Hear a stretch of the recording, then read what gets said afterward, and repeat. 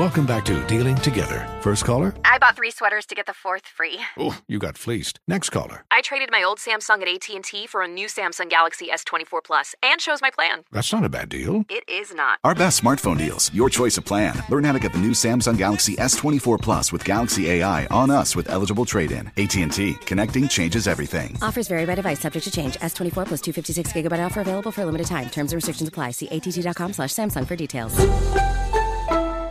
Hey, can we do this Facebook story real quick before we get out of here? Yeah.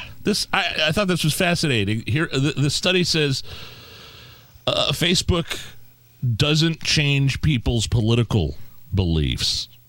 Now, think about what I'm saying here. This recently published academic paper looked at Facebook during the 2020 presidential election, and it said that the platform's algorithm was extremely influential in what users saw and how long they stayed on the app. And what they didn't see.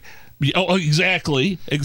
But, it's a big but, it wasn't really making people change their minds. Quote, changing the algorithm for even a few months isn't likely to change people's political attitudes. Wait a minute.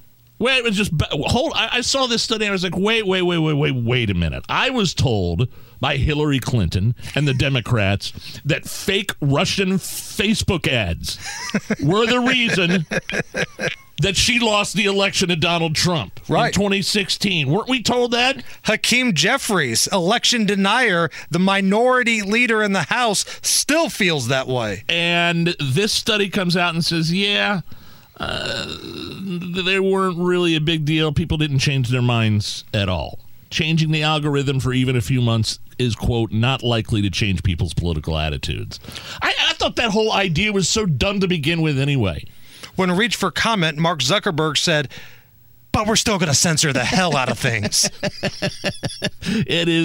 It's crazy to think that those social media platforms, along with big tech, along with the press. I really don't think there's enough evidence to overturn an election in 2020, but there was definitely collusion between the big three, the Democrats, mainstream media press outlets, and big tech like Google, Facebook, and Twitter, for sure.